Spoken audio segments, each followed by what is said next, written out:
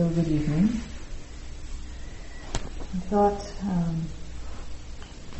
tonight I would start with a story that is something that I observed actually in just downtown last week. I saw a woman with a couple of carts of belongings and a dog on a leash, kind of walking in front of the post office. And there on the corner, kind of at the corner of the steps, there's a place where homeless people also often hang out. And there was a man there with two dogs of his own there. And as the woman approached, she sort of called out to this man and said, "You got those dogs?" And the man said, "Yeah, they're tied up." And so she started to go forward, and then I guess she got nervous and she called out to him, "What are they tied to?" And the dogs had then seen each other and were starting to snarl and bark a little bit. It seemed like all of the dogs were an aggressive breed. I'm not very good at dog breeds, but they had that look. And so the man tried to answer her again, but at this point the tone of voice of the people was actually getting kind of hostile and oppositional.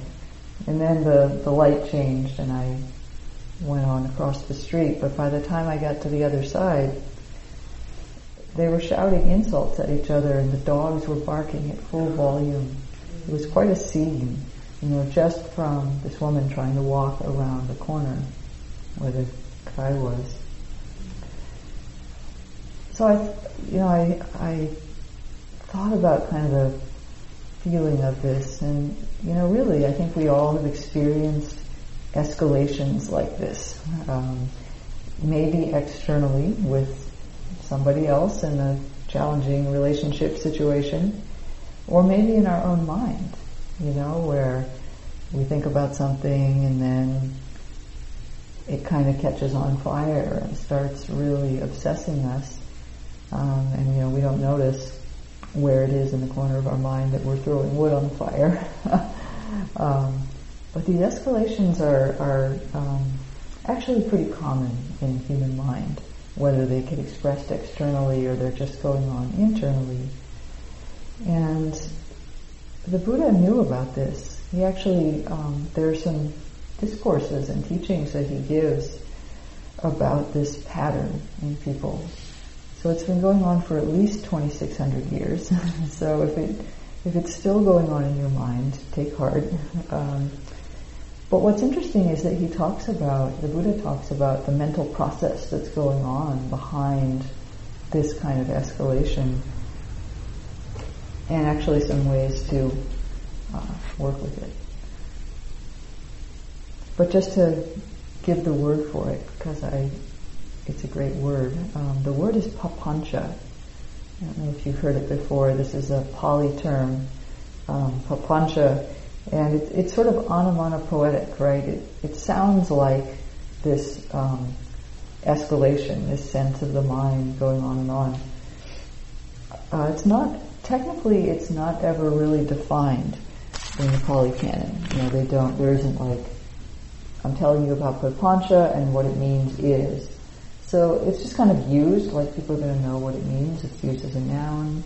It's used as a verb to papanchize, if you will. And so it's not totally straightforward for people to translate it. If it's translated into English, where we read suttas. I'm not enough of a scholar to really go deeply into the meaning, and don't worry, we won't tonight, but I did read some different words that scholars think it might be related to and what they mean, because it paints a nice picture of this term. It might relate to a Sanskrit word that means to spread out, or expansion, or diffuseness, or manifoldness, if you will. So this propagation of the mind. It might relate to a word that means to have illusions, to imagine, or to be obsessed. Sound familiar? Or it might relate to a word that means obstacle, impediment, or a burden that causes delay. I like that one too, because really all that thinking, when we sit down, this is called discursive thinking, if you will, because it's about this back and forth, like a discourse. So discursive thinking is essentially a delay to experiencing nirvana. When you're sitting in meditation, thinking and thinking, it's not evil, it's not bad, it's a process of the mind, and it happens, but it is a delay. Those 10 minutes, it's going to be 10 minutes long. So I like all these different words for papancha, these different ways of understanding it. The usual English translation, the most common one I've seen is proliferation. But there's also objectification, self-reflexive thinking, reification, complication, elaboration, or distortion. So you get the idea. It's basically the mind running wild on its own Kool-Aid. So to give an example, just to give a concrete example of how this might look, suppose we see a car, a nice new Nissan Leaf, one of those electric ones. And so we perceive it as pleasant. Oh, it's cute. I like the color. I like the shape. I know that it has 0 emissions. That's pretty cool. So it has a lot of pleasant things about it.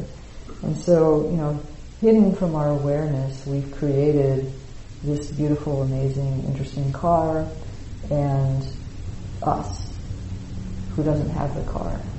And so then there can be these thoughts that go about it like, oh, I want a car like that. I should have a car like that. That looks really great. It's way better than my car. But I can't afford it. Those things cost way more than my measly paycheck would allow. How come only rich people can do good for the environment? Or why do I have such a lousy job? I mean, I did well in college. What am I doing? Why do I have this? I should be doing better in the world. Or maybe we say, I shouldn't be wanting such things. Actually, I'm supposed to be a good Buddhist, and desire is not that great of a thing. I'm very equanimous. I don't want that car. So here it is, the mind, what was the trigger? Seeing, actually. Seeing the car. That was what started all of this. Pretty soon the mind is at war. It's at war with the economy, it's at war with our stingy boss, it's at war with our own sense of self-judgment. All because we saw something and then let the mind run on it. This is not to say that we shouldn't ever think about things. Obviously we have to think about things, work through things, maybe for our job. Our job is to think things through and do things, plan things. It's not like this is wrong. It's a capability of the mind. Fine. Your mind is capable of this. What the Buddha is pointing out is that we should be a little bit discerning about whether or not this capability of the mind is leading the mind toward suffering, like happened with the leaf example, or whether it's leading the mind toward peace and getting something useful done at work and improving our relationships, or whatever it is that would be helpful at that moment. So we're asked to kind of take responsibility for when our mind is running off and have enough mindfulness to know when it's going in the wrong way, in a way that's not really that helpful for us or for anyone else.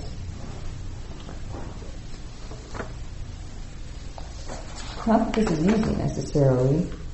So he does go through a pretty complicated analysis, which I won't go through all of, about how this happens. And the steps I pretty much outlined there in my example, but just to make them more concrete and actually list, the Buddha does actually give a list. So he says that it starts with contact. So that's like seeing. So with an experience that we have, seeing, hearing, tasting, touching, smelling, and even thinking, we have an experience. And then from that, there's some kind of a feeling tone with it. Might be pleasant, might be unpleasant, might be kind of neither. That's what he means by feeling or sensation or impression. It's not like the word feeling in psychology, like emotion. So this is the kind of the flavor of it. We like it, we don't like it.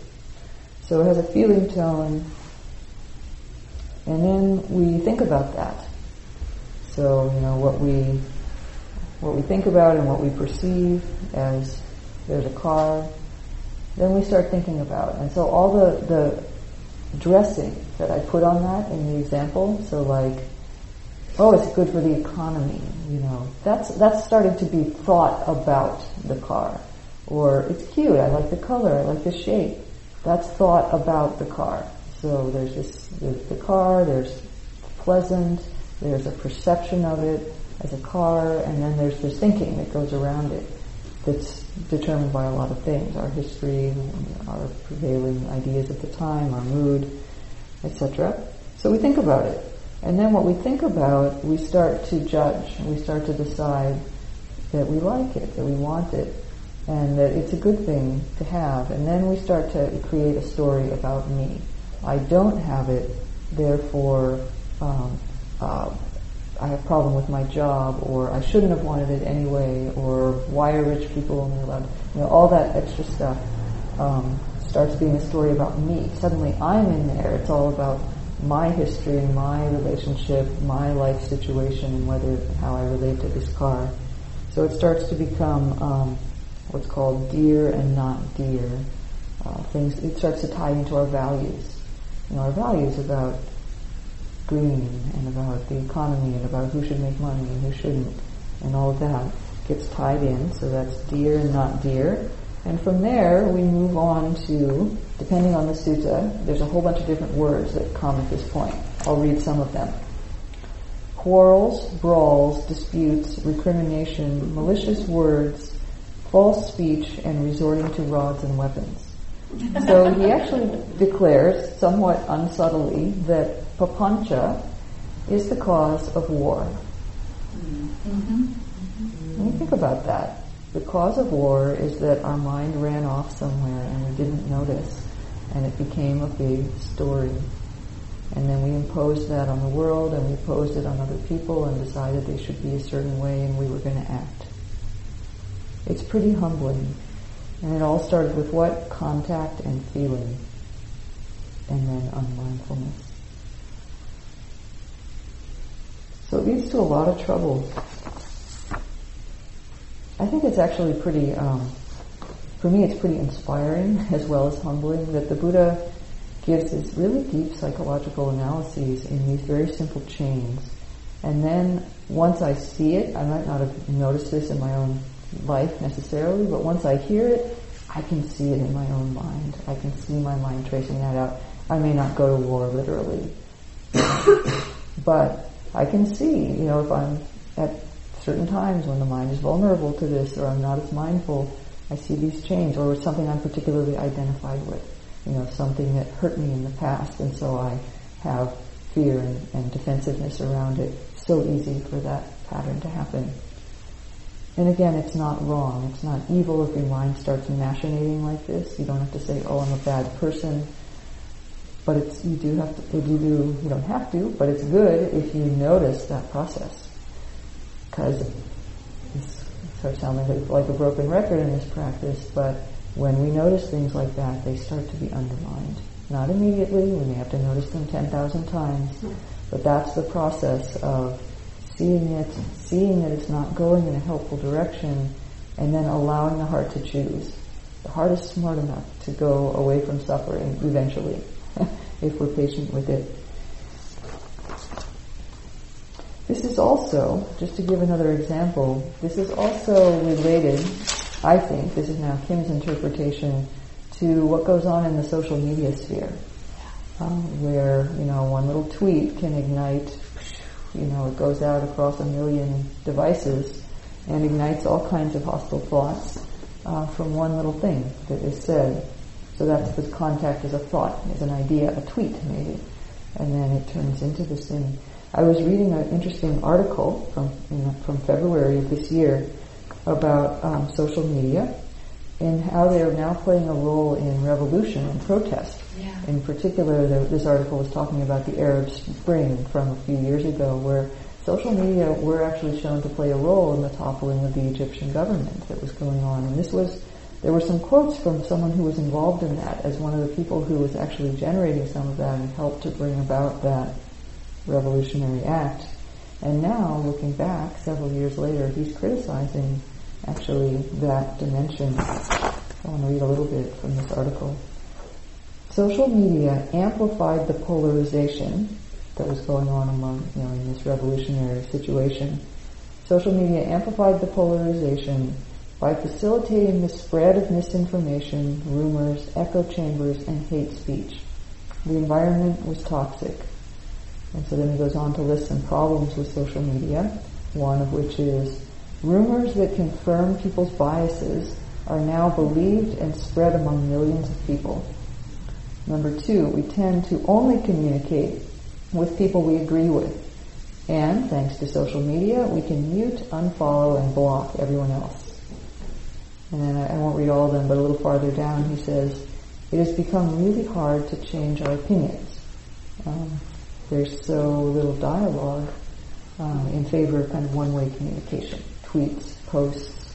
There's not this kind of intelligent place where you can feel the other person and have a sort of a feedback mechanism that might stop this runaway trail. Instead, the runaway trail can just run.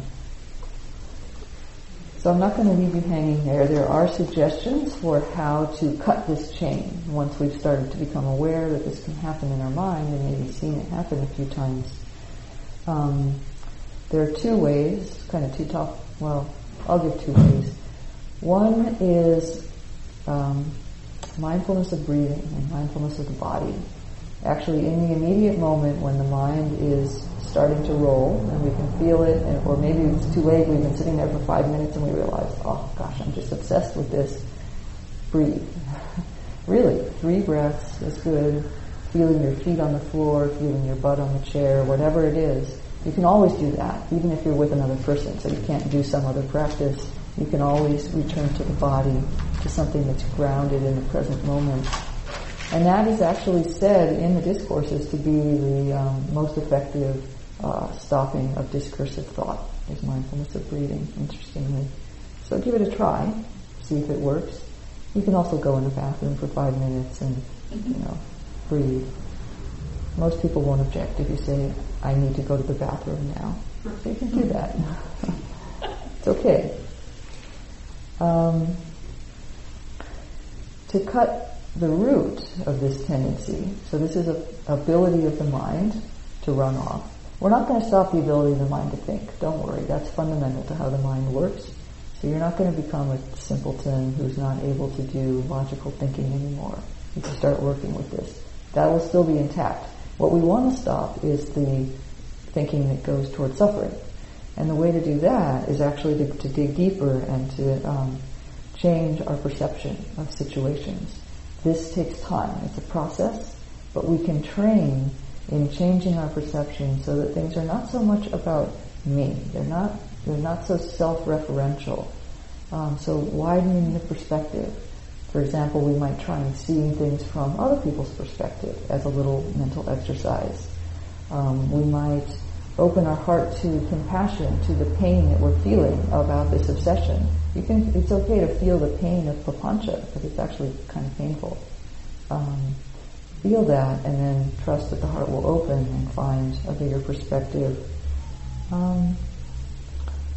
Open to, I've literally made my awareness larger sometimes. Like, papancha tends to make the mind feel very small. Like, the whole world gets very small, and it's all about my little, like you're running around on a rat wheel, one of those little, very small spaces.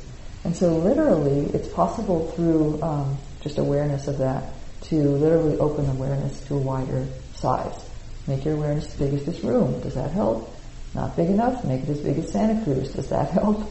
As big as the state, however big it needs to be, so that the issue that's wrapping the mind up starts to look smaller, starts to be something that's in a bigger ocean. It is said, like the Buddha once said, if you put a teaspoon of salt in a glass of water, it becomes completely undrinkable. But if you put a teaspoon of salt in the Ganges River, no problem. So we make the mind bigger so that our little salt of our particular issue is just not as big of a fraction of the whole. So simplicity, that's what I pointed to in the meditation. Keeping things simple when we can.